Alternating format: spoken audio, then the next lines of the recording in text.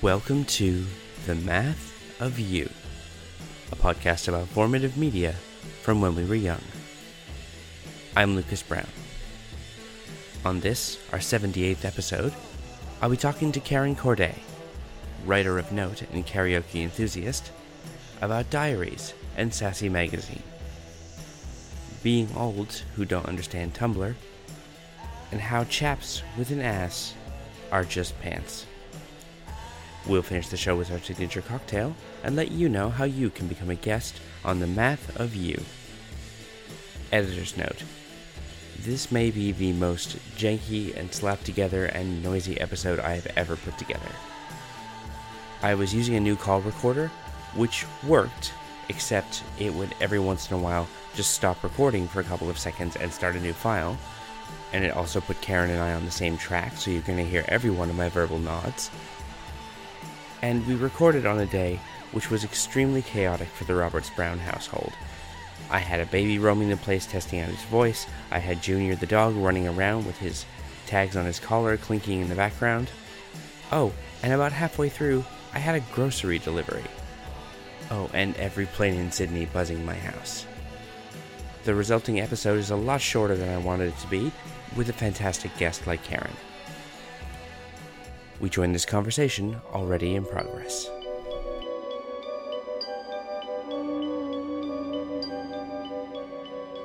Diamonds are forever. They are all I need to please me. They can stimulate and tease me. They won't leave in the night. I've no fear that they might desert me. Diamonds are forever. So Karen, for those who may not know you, why don't you say who you are and what makes you a beautiful and unique snowflake? Okay, so my name is Karen Corday, and I guess what makes me a beautiful and unique snowflake, so I'm never not nervous. Same, fair.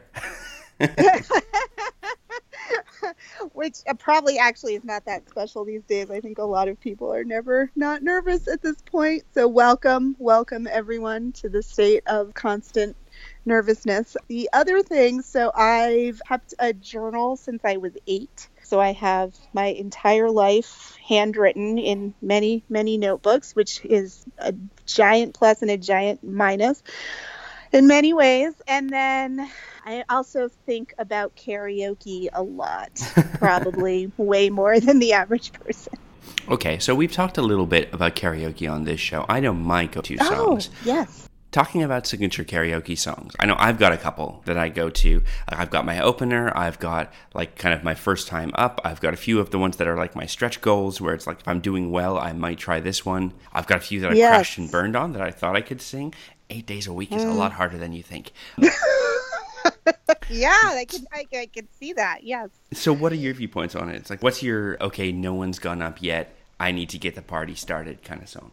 Well, so I generally at this point always try and do a new song at karaoke because I've been doing it for so long at this point. That and part of the reason why I really like doing karaoke is because it's terrifying for me. Like I think I do it from the same way that people like ride roller coasters or, bungee jump or whatever. I'm not a good singer. I'm a really bad singer. And I do actually get relatively nervous in like performing in front of groups, but it's also a giant rush for me. And like every single time before I do it, I'm like, oh, I've probably done karaoke like 1,000 times at this point. That's how much I've done it over the years and still do it. But every single time I'm like, oh, this is a giant mistake. Like, what are you doing? What are you doing?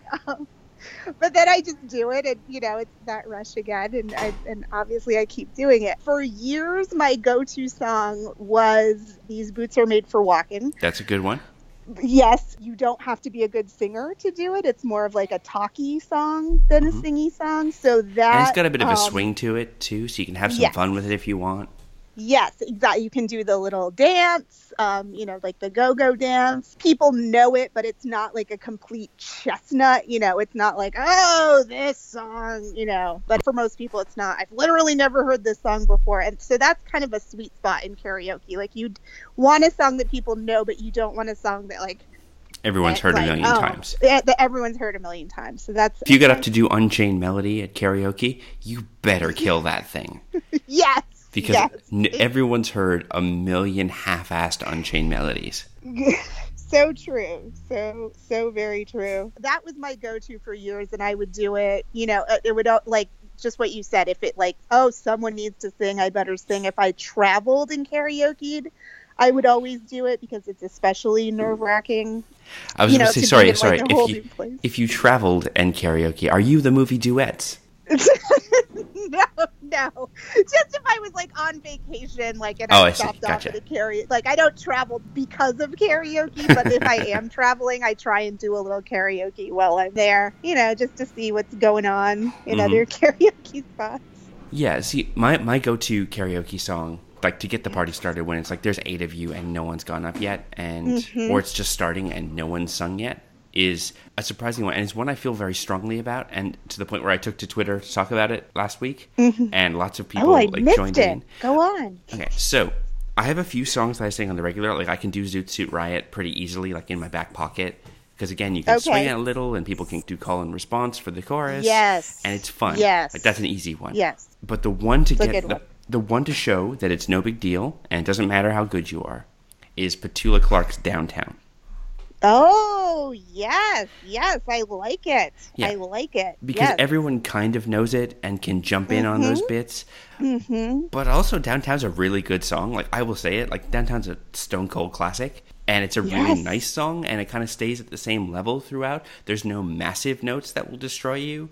And so if you kind of keep in your range, you can still do a decent job. And also, again, there's the usual, like, at first glance comedy of a guy with a giant beard stepping up to sing Petula Clark. Yes. Yep. Right. Yeah. So I'm impressed. That's a really good one. And Downtown is such a good song, but again, it's kind of that sweet spot of people know it, but it's not like a chestnut. I always think of its really excellent use in the movie Girl Interrupted. Oh, yes. People were talking about this. Yeah. Oh, yeah. So it's kind of like the one part in the movie that sort of humanizes the Angelina Jolie character. Like, she's such a, who is otherwise a hot mess. Right. And like possibly a psychopath, but then when she does that sort of downtown sing-along, it's a really beautiful and touching moment. So, yeah, totally. Downtown's powerful. Yeah, and I think that song deserves to be more than a Seinfeld punchline. Yeah, and it's like also, if you get a chance, there's a really good Radiolab episode talking about the history of that song. Oh, I will definitely check it out. Yeah, I'm such a Petula Clark fan anyway. I also I think Don't Sleep in the Subway would be an excellent karaoke song as well. Something to think about. And I will quote my own tweet when I say this about Downtown. Like, look, if you disagree on this, that Downtown is a stone cold classic, you can come get these hands and, like, bring your rolls of quarters and your steel-toe boots. I will fight you for the honor of Petula Clark behind the 7-Eleven off Cleveland Street, which is, you guessed it, Downtown. Nice. I will be waiting for you. like for real, I cannot even, because things I used to buy, like, when I was setting up my record collection, I will say that better. I would just order bulk lots of 45s off eBay because I'd be like, okay, I recognize 3 or 4 of these, but what gems can I get? And if I get some crappy ones, I'll just take them down to the local place. They'll give me $1 a piece for them. Right. And I found weird gems. Like, I found this weird novelty single from the 50s called The Martian Hop, which I cannot find anywhere on digital music outlets. So nice. I found a band called the Go Devils, which are like if Shonen Knife were like a 60s crooner kind of group. Wow. So again, all Japanese ladies, just really with intensely accented English, just singing out. And that was actually part of Kimiko's In My Courtship, as I played this song for her, and she thought it was the best thing. Yeah. Yeah. Well done. It's very cool. So yes, and in the midst of all that piles of things, I found like 2 Petula Clark 45s, and it was Don't Sleep on the Subway and Downtown. There you go. Your record collection, is complete. Yeah. I have that experience with hunting through 45s as well. My father was a DJ in the 70s. Oh, was wow. a radio DJ. Yes. So I grew up surrounded by 45s. So kind of a similar thing. I would just kind of hunt through them and see, same thing. Like, oh, what's this? Like, that's a cool looking label, or that's a, funny name. And so it's good stuff. All right. Well, you mentioned a little bit about it, so let's start with the basics. Whereabouts did you grow up? So I grew up in Swansea, New Hampshire, which is a, very small town in the very small state of New Hampshire. Very rural, big trees in the backyard. I spent a lot of time like in the woods, in trees, playing in the ditch in the front yard. Not a lot to do in New Hampshire. We made our own fun. Well, I realize that New Hampshire is one of those kind of states that I have no image of at all. I think due to its, not really kind of any kind of representation in media. So yeah, is it just all like big trees and stuff? Well, where I'm from like very much like kind of, farmlands and covered bridges. The town that I'm from is famous for having lots of covered bridges. That's kind of the only thing that it's famous for. Are you familiar with Vermont at all? With Vermont, yes. I have ridden a Greyhound bus through Vermont. Okay. So New Hampshire is kind of like Vermont's like scrappy redneck cousin. The what are you looking at to Vermont's hello? Yes, exactly. I mean, the state motto is literally live free or die. And I mean, people take that very seriously. I thought you were going to give me a joke one and be like, the state motto is you want a piece of me. I mean, live free or die is kind of you want a piece of me when you think about it.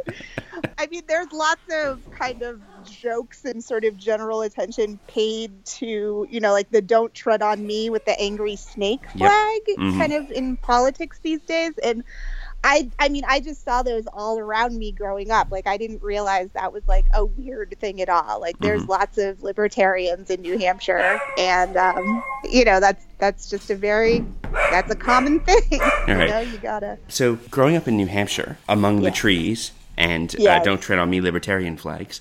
Yes. What sort of kid were you?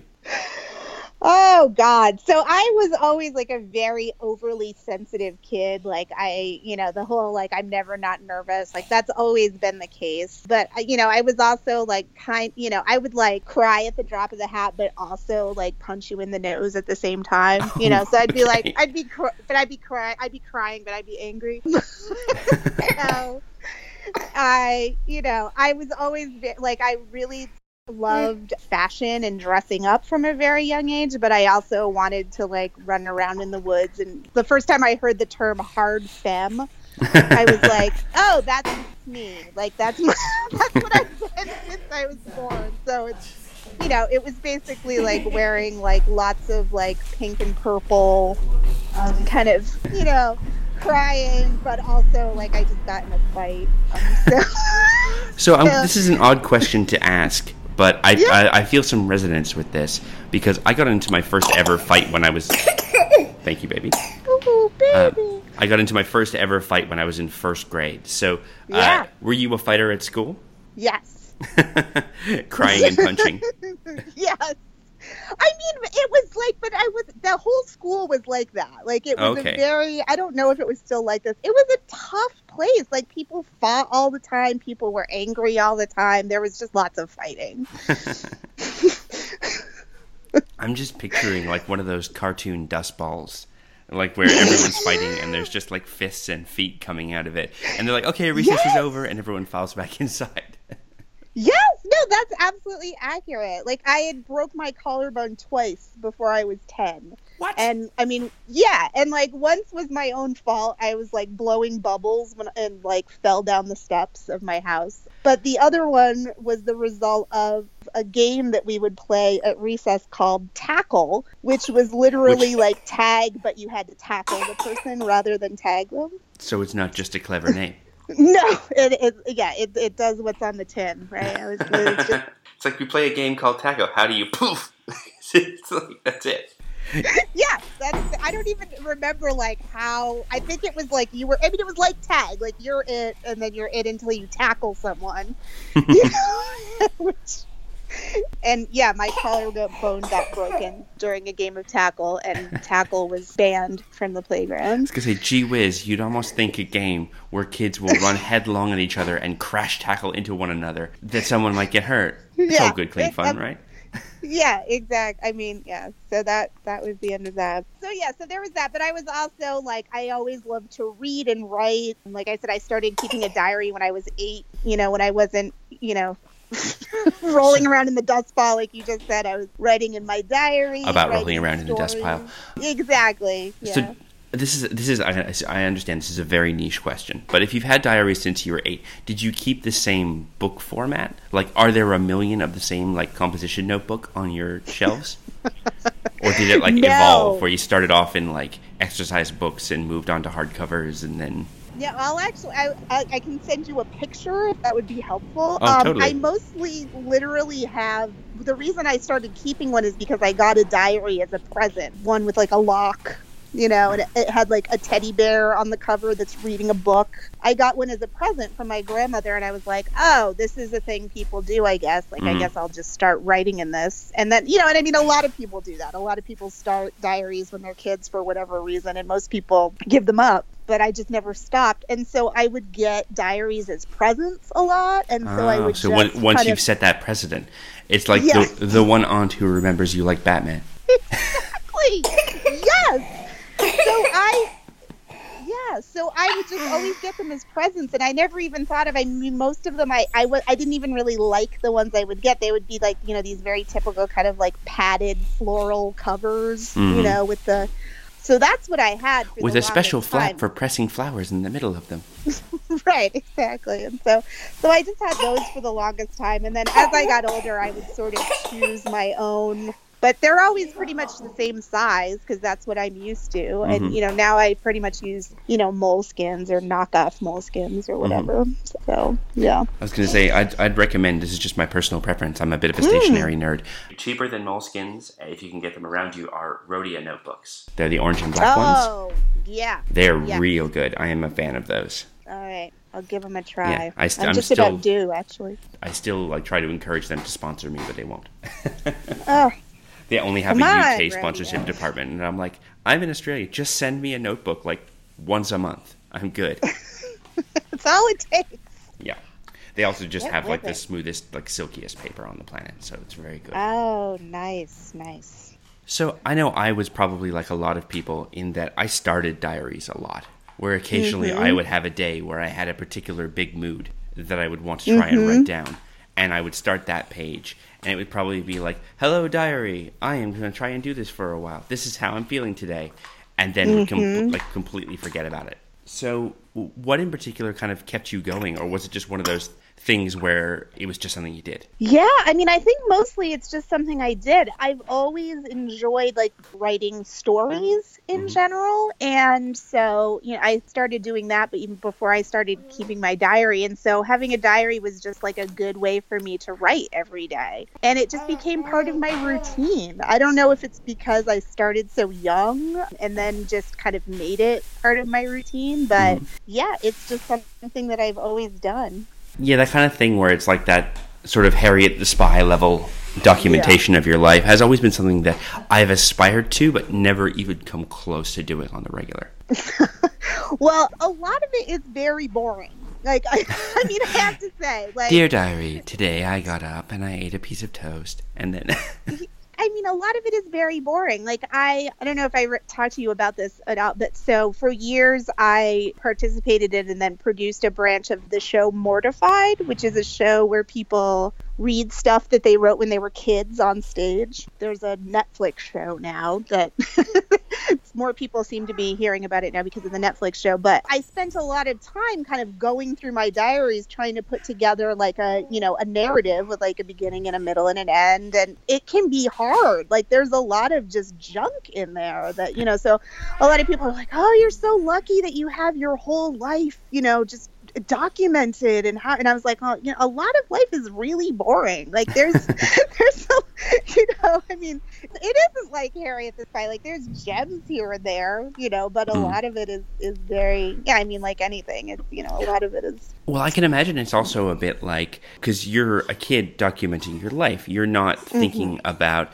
narrative continuity or picking up threads that you've set up. Because I could just see it's like you mentioned something and like adult you reading it's like, ooh, that's a juicy bit, and it just never comes up again. Yeah, yes. And that's different. So as I was sort of started producing Mortified, as time went by, people would start bringing in their diaries that they primarily wrote online. Mm-hmm. And it's very different. Like when you're writing online, you're always pretty much writing for an audience. And so people are more conscious of keeping the storyline going and things like that. Otherwise, people go into your comments and be like, oi, you left this bit out. What happened with Jason and the pizza? Right. Or they'll just stop reading, Jason. right? Like there's a million things to read on the internet. Like what's to keep them from sticking with your live journal or whatever. I don't know what people use at this point. When I was still doing the show, a lot of people I think it's just like what journals. WordPress is still kind of WordPress, Tumblr. Yeah, Tumblr maybe. Happens a lot. Yeah. Although it's like people who have a Tumblr that's their blog. I'm like, just get a blog, guy. That's not what Tumblr's for. I know. I actually started using Tumblr recently just for actually a karaoke related project that my friend and I are doing. And it comes full circle. Yes, exactly. Just because I was like, oh, this seems easy, but I don't get it. Like, I don't get how to follow other people on Tumblr and like the constant sort of reblogging that people do on Tumblr is really interesting and kind of what makes it special as a platform, but it's also something that doesn't gel with me at all. So yeah, it's useful in that it's always bringing in stuff from outside your network, but also I think this signal to noise ratio is always something that's put me off the platform, where it's just like, someone decides that they like these kind of hairstyles for a bit, and so I'm going to get 20 pictures of someone with a blunt bob. Yes, right. Yes, exactly. Okay, so it's not just me. I was like, I am 105 years old, and I don't understand. Oh, you want me to sound old? Asking about Discord chat and stuff, and I'm like, I don't even know how to do it. I've used it once. I don't even know what that is. Yeah, oh, God. So. It's like, think of it as Skype, but it's meant to be for, like, gaming chat. It's like voice chat for games, except for it's like, you have to know someone. It's like ICQ level obfuscating, where it's just like, you have to know someone's number, and then you can add them, and there's a voice channel and a chat channel, and then there's also, like, the equivalent of, like, forum threading and stuff, and I have no fucking idea how it works. Oh, my God. My friend Alex has been, because we have a group chat on Facebook that's all about wrestling stuff, and my friend Alex has been trying to get us to switch to Discord for a while, and I'm just like, I don't know. I'm old. Yeah, right. No more new things. That's canceled now. Yeah. That's how I feel a lot of the time. Like, nope, no more room. I'm not going to learn about that. I'm like, oh, this is how it starts. This is where kids these days comes from. So as part of the setup for this episode, we had talked a little, like you'd sent me a whole bunch of different articles, and one that got my attention was about how you were the least sassy girl in America. Yeah. So, listeners, if you're like me, you can recall the times when there would be these magazine contests that would show the typical kid from typical area, and I was usually a Canadian kid reading these ones about American kids and thinking it sounded like a weird foreign country and didn't recognize what was happening. I know Australians have fond memories of magazines like Dolly that would, have your average kid from the area. So tell me about your experience with Sassy. Yeah, so Sassy was actually copied from Dolly. Interestingly, I don't quite know what the genesis is of that, but I remember them always mentioning we were inspired by the Australian magazine Dolly. Oh, no way. Yes, so that's a fun little connection there. So Sassy was a teen magazine that started, I believe, in the mid 80s. I kind of became aware of it around 1988 or so, but I think it was a little bit older than that. And it was sort of presented as an alternative to 17 and teen and all that sort of thing. They had interviews with people who were in punk and indie rock and artists, and Chloe Sevigny was one of their models, and they found her on the streets of New York hanging out with skateboarders. The whole staff was kind of featured in the magazine, and they were all these very cool New York women in their like 20s, and maybe I think the editor was 30. Good Lord. Right. And that was like, whoa. And so the editor was Jane Pratt, who later went on to have Jane magazine. And then, of course, the infamous XO Jane, which I, don't really want to get into, but was a very different kind of thing, as we all know. So Jane and the other editors who were people like Kim France, Christina Kelly, this woman, Margie. So all of these like writers and editors, kind of made themselves parts of the magazine. And it was this very like kind of cool older sister chatty vibe. So as I said before, I was, living in extremely rural New Hampshire. And for a long time, Sassy and college radio were kind of my only connections to anything that was sort of like of that ilk, like that's how I, had indie rock, punk, like any of that sort of thing. That was the only exposure that I had to it. So I was pretty obsessed with it. And then Sassy had this contest that a lot of magazines had, like you said, where you would enter to be the sassiest girl in America. So I entered the contest a few times and, obviously never got picked and was, like just very bad at it because I was not particularly sassy at all. I was a pretty like, overly sensitive, kind of scrappy, nerdy kid. Who had a fight club every recess. Right, exactly. And like so all like kind of coolness that I had, which was kind of what they were looking for, I think, just came from the magazine itself. So like I wasn't really going to like bring anything new to the table in that respect. So that was always just kind of my, I would try that and kind of fail. But I always had this dream. I mean, I still have this dream to this day that like someone cooler, and I don't even know who's older than me at this point who would do this, but like that some like kind of cooler, older big sister figure would like seek me out and be like, I see you and I accept you and like I'm bringing you up here to be where I am. You know what I think is the equivalent now as we're adults? It's like those like skinny columns on the side of the like one of the inserts in the newspaper where they'll like talk to like a local actor or someone and be like, describe your perfect Sunday, Yes. Yes. If you had to have one album for the rest of your life, what would it be? And just stuff like that. So it's like to be the person where you could espouse your wisdom about, late lunches in beer gardens or fish and chips near the beach or something, and just be like, right, exactly. Yeah, be the person that somebody actually wants to know your feelings on fish and chips and your ultimate Sunday, right? Yeah, totally. I think it's actually the crossover between salty air near the sea and like it's like because it gets in your nose and you because you're smelling it and it hits your taste buds on the way by, and then you're just like, I need fish and chips right now.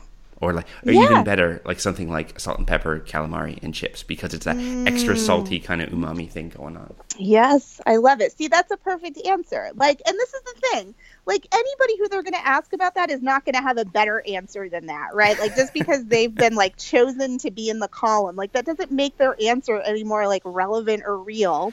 I prefer smoked salmon and artichoke sandwiches. It's like, right. Shut up. You were incorrect. Who cares? You're wrong. That's ridiculous, right? Yeah. Completely incorrect. I'm sorry, I couldn't hear you over the sound of how wrong you are. Yeah, exactly. Moving on, turning the page. But yeah, I don't know. So that's always kind of something that's out of reach. Like I still think about that, like trying to be a writer on the internet, and there's like a million writers on the internet. Like just the other day, I was wondering, like, how do you get to the point where someone from a publication reaches out to you and is like, I'd really like to hear more of your thoughts on like David Lee Roth's ass, or whatever it is that, that I write about,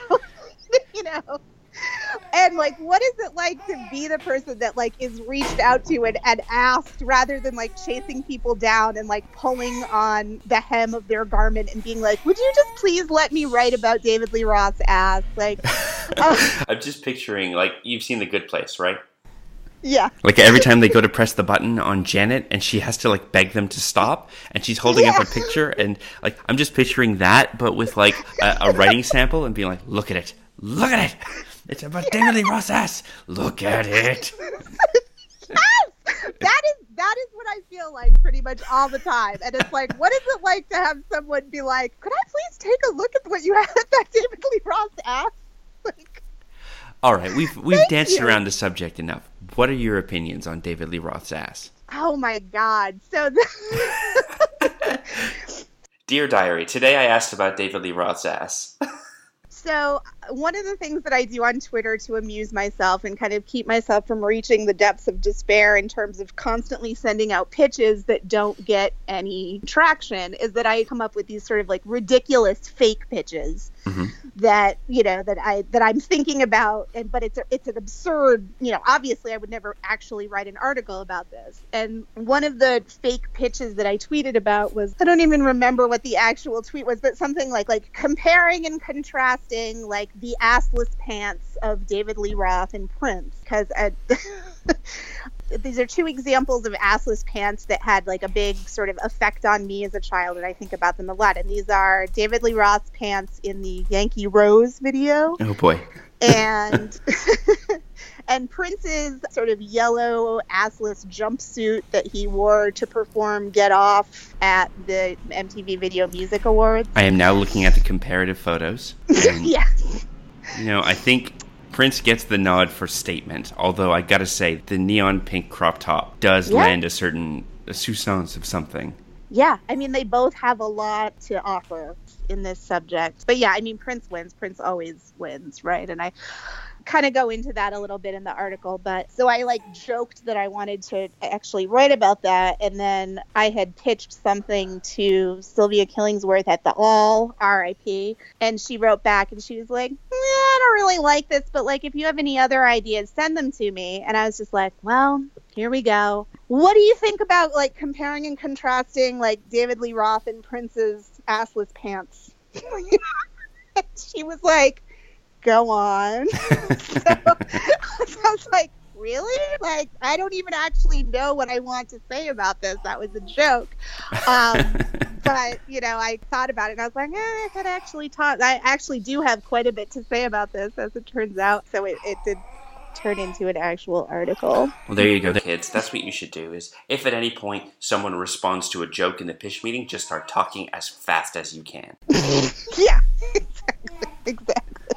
Oh, can I say a small thing? Because whenever I see someone talk about assless chaps, my response is always, well, they're chaps. Of course they're assless. Otherwise they would be pants. Yeah, I actually got quite a few people reminded me of that after the article came out. So I would like to take this opportunity to formally apologize to everyone for stating the obvious in calling a pair of chaps assless. The reason I know this is because my dad had a pair of extremely battered, actual, like, rodeo chaps.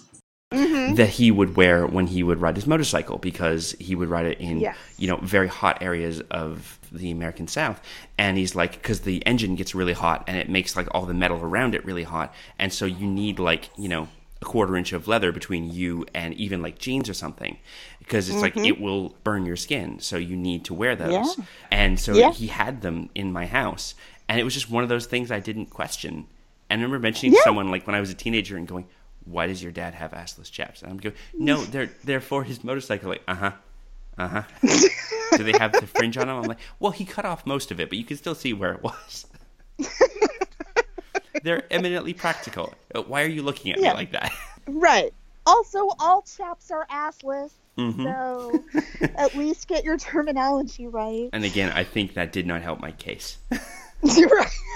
Right. You're like, why do you know so much about the asslessness of chaps? It's like, no, well, I don't know. Shut up. I'm lucky. All right. So another one of your topics that I wanted to mention was you had a very affecting article talking about your mom and radio and requests. Yes, thank you. And I think if you were making the Math of You bingo, along with fantasy novels and Sailor Moon and a number of other things that come up on the regular, radio has got to be one that just continues to, like, taping stuff off the radio and like the power of radio to give you new music. So did you want to talk a little to that? Yeah, sure. So that article, that was the last article that I wrote for the Toast before it disappeared. Yeah, it was something I worked on off and on for years because it's something that's always on my mind. So as I mentioned earlier, my father was a DJ on the radio. So radio was kind of always a part of my life within and without my family. So one of the earliest memories that I have is my mom telling me about one of her early memories about listening to the radio when she was a little girl. kind of growing up on a farm in upstate New York and hearing Eleanor Rigby for the first time, being really kind of touched by, the sort of, look at all the lonely people, and sort of feeling like a lonely person herself, even though she was like, probably 9. So when the song stopped, she was thinking to herself, like, I just want to hear it again. Like, please let them play it again. And they actually did play the song again. Oh. Which is like, how many times have you wished that, right? When you're listening to the radio and like you can't rewind it and you just want to hear it again. And like the fact that actually happened to my mom, obviously it stuck with me and it was on my mind for a long time. Like every day, I'm never taking things off the radio and just waiting for my favorite song to come on. And that's not really a part of my life where you can hear your favorite song anytime, which is great. Did get me wrong, but it's a very different relationship. And yeah, it's like, speaking of my dad again, like he used to explain that he was given a transistor radio for his birthday and batteries were really expensive. And so he was given a fresh set of batteries and told by his dad they had to last him a while. And of course, what he did is he took the radio into bed with him and held it under his pillow so he could listen to it through his pillow. And he said that he drifted away to Smoke Gets in Your Eyes by the Platters, then fell asleep and left the radio on. And his father was really upset with him the next day because he had wasted his whole batteries in one night. And he wouldn't get another one for a while.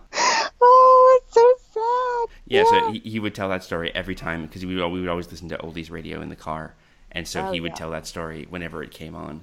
He would be like, there's the Platters again. I fell asleep to that song. And yes, Dad, I know. All right, well, considering the myriad technical problems, we should probably wrap this up. I hope we could salvage some of this. Okay, yeah, me too. All right, Karen, so if people wanted to find your stuff on the internet... For a sec, I'm going to assume you asked where people could find me on the internet. Yes, indeed. Okay, so on Twitter, I'm at New Old Karen, and then you can read those things that I beg people to let me write at Karen Corday, KarenCorday.com. And my karaoke advice column is at Tumblr, so karaokeadvice.tumblr.com, and we're always looking for new questions, so if you have any, pressing karaoke questions, please send them to me. I may in fact ask one about the appropriateness of drunk frat boys getting up to do rap songs at karaoke. Oh, I have a lot to say about that. Spoiler, so, yeah. It's not good. Spoiler, no, but yeah. Happy to expand on that, so send it along. Show me your bright light in your city light. Alright, I'm talking about the Yankee Rose. Bright light in your city light. Alright, I'm talking about it. When she walks, watch the sparks will fly. Fire cracking on the 4th of July. No sad songs tonight. Something's in the air. You can feel it, can't you? Thank you very much to Karen Corday for her time.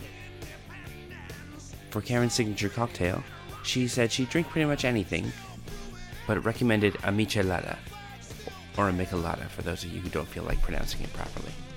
What I've done is I've taken a classic michelada, and I've added a little bit of something extra to make it just a touch sassy.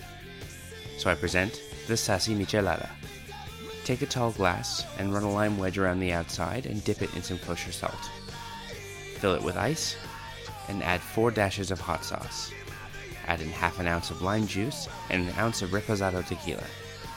Pour in a full bottle or can of a relatively light tasting Pilsner. Go with something like a Tecate or a Rio Bravo. Nothing that you'll really miss in the fridge.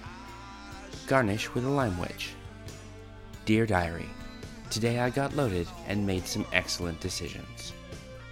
Enjoy. She's round time. I'm on the case. Pick up the phone.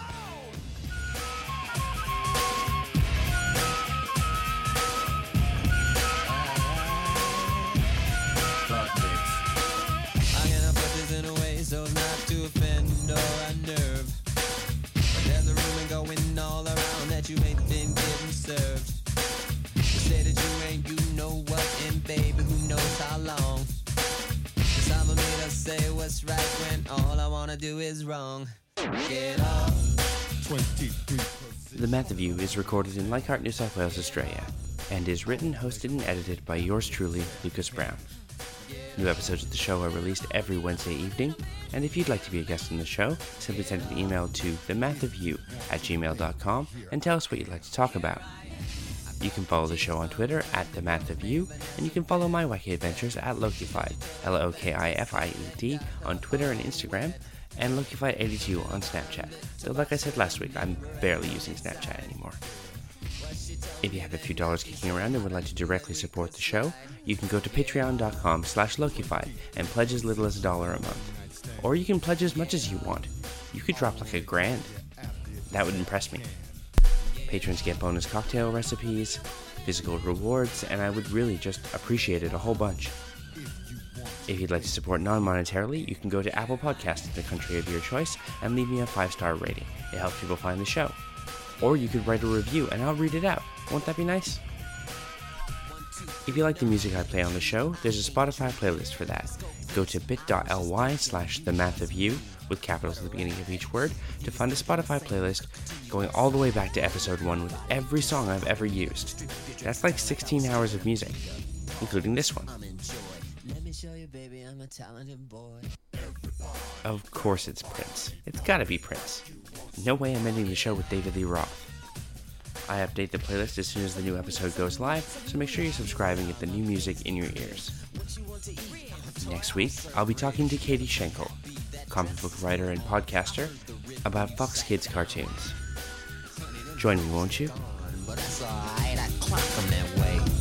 Remind me of something James used to say. I like them fat, I like them proud. You gotta have a mother for me. Now move your big ass round this way so I can work on that zipper, baby. Hello. How's it going? Good. How are you? Good. I am living in the chaos that is the Roberts Brown household. As literally as a plane goes over. We've got a dog running around bringing his toys to the baby, who think they are fantastic toys that he should play with, despite being covered in dog germ. We have a baby who is hungry and is happy to eat, but has decided that whenever the spoon gets near his mouth, he should swing up both of his arms like a Venus flytrap and grab it with both hands. And who will occasionally sneeze and cause an explosion, like when the Eye of Sauron is halfway to the ground and explodes and obliterates the tower, like that, but with apple puree. Well, that's a lot. That is a lot. How old is the baby? He's 9 months old. Oh. So he's young enough to still be a baby, but old enough to be getting into trouble. Right. He's realizing, I have agency. I can do things with my arms. Yeah, I can climb on stuff. I can reach things and put them in my mouth. Classic. I also have enough agency that I can refuse things. Right. Yeah, that's a lot. That's a lot. Yeah, and also at some point, it's being predicted in the next 30 minutes to an hour, a grocery delivery is going to arrive. So, at some point, if I go, crap, the doorbell is ringing, and you hear me rush off and, shuffle a bunch of bags, that would be why. Okay, alright, understood. So how are you? I'm fine. I'm having a very easygoing. It's still Saturday here. All things considered. Now that I've heard what's going on with you. Yep. So. Yeah, and it's I know it's I'm sounding like the perpetual complainer, but it's it's been that kind of week. I've had discoveries of it because we're going to a friend's wedding next month, which is in Bali, and so it's a very popular holiday destination for Australians, and so we're going to this jungle wedding, and it's super cool. And then I realized that in October my Canadian passport expired, so I was like, oh crap, I gotta get on that. So I got on that in February, and that was a huge bureaucratic nightmare that I'm not going to recount, and cost me a bunch of money to get a new passport for 10 years. And then I was like, oh, well, I need to get a new label, which is my visa label that lives in the passport. I told my boss, I'm going to take a day off. I'll take annual leave, and I'll go down to the immigration office and get my new label. I have no idea how long it's going to take. I think the DMV times a million. And he's like, oh, well, my partner, who's from the Philippines, can just get hers digitally. I'm like, oh, that's a good idea. I should look into that. Cue like 3 days of infuriating forms later. I'm just like, I still need to take the day off. I'm not going in, but I still need to take the day off to do all these fucking applications. Right. Because it's like, God. it's like $365 to renew my resident return visa, which expired in November. And it's an extra $80 if you go in and do it in person and make them look at you. Oh, of course. Like literally, it's like $365 and then $80 non-online application fee. Of course. Looking someone in the face is definitely, should cost $80. Exactly. Seems fair. And what's funny is that the 4 times I've been halfway through the application and realized I don't have some vital piece of information and have to cancel it and start it another day. Oh, so it's no. like, I have my visa block number. I don't have my issue date of my visa because I have it from a previous email, or I have a picture of a passport that I sent to Kimiko for a lease application a year and a half ago or something. But it's always like, oh, but do you have the issue location of the last passport? Right. No, I don't. Like, no. Right to the back of the line. That. No one knows what that is. Yeah. My favorite thing was like, I had my old passport application and I got my new one. And they're like, okay, well, we've got your new passport. Great. Yep, put that in.